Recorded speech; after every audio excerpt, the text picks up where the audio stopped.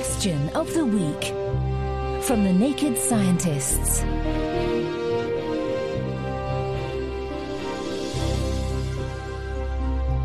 Hello and welcome to Question of the Week. This week we're answering a question sent in by listener Paul. He asks, can a laser be deflected if there were a scenario where you wanted to direct a laser towards something but the moon got in the way? Good question, Paul.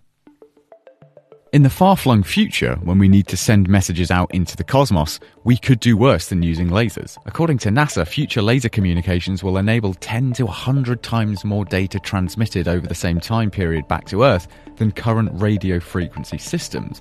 But what if there's something in the way? Well, perhaps gravity can help us out. Here to explain is the University of Southampton's Professor Michalis Zervas. On a cosmic scale, it is known that light, and therefore a laser beam, can be deflected or bent around a celestial body, like the moon in this case, due to a fascinating effect called gravitational lensing. Massive objects like stars or galaxies warp the space-time around them, and this warping causes the path of light to curve as it passes near the celestial object. However, compared to stars and galaxies, the moon has much smaller mass, and as a consequence creates a very slight gravitational lensing effect.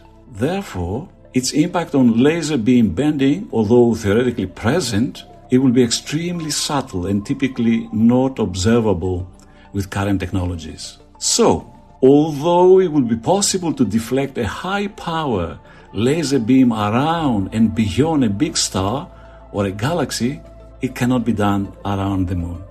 Gravity's a no-go then, but what about man-made stuff like mirrors and special beams? To talk us through that, the University of Oxford's Professor Simon Hooker. Setting aside the problem of getting the mirrors in the right place and keeping them there, you'd find that they'd need to be very large. This is because the laser beam will naturally expand on its way to the moon due to a process known as diffraction.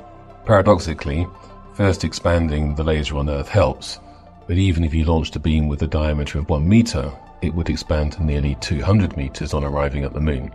So you'd need to put some pretty big mirrors in space.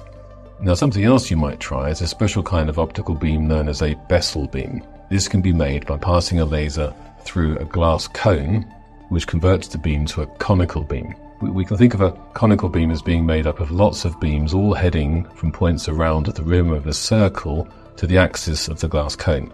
These beams all overlap at points along the axis to give a very bright central spot that looks just like a laser's beam at its focus. Now, Bessel beams have self-healing properties. This means that if an obstacle is placed in its way, the central bright spot will be blocked, but all of the laser light away from the axis will go round the object, and this can rebuild a bright central spot at points downstream. Could we use this self-healing property to project a beam through the moon? Well, in principle, yes. But at the moon, the diameter of the conical beam would need to be many times that of the moon.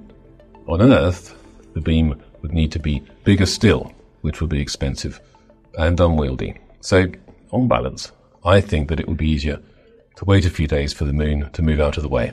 Thanks very much to Paul for his question, and to Michalis Zervas and Simon Hooker for their answers. Next week, Homeschool Mama has emailed in with this query. How do you calculate the magnification amount of a small clear marble? An interesting question, no doubt, and if you think you know the answer or have a question of your own, do email us. The email address is chris@nakedscientists.com, or join us on the forum at nakedscientists.com/forum. Question of the Week is part of the Naked Scientists podcast and supported by the Wellcome Trust and UK Fast. Look us up online at nakedscientists.com.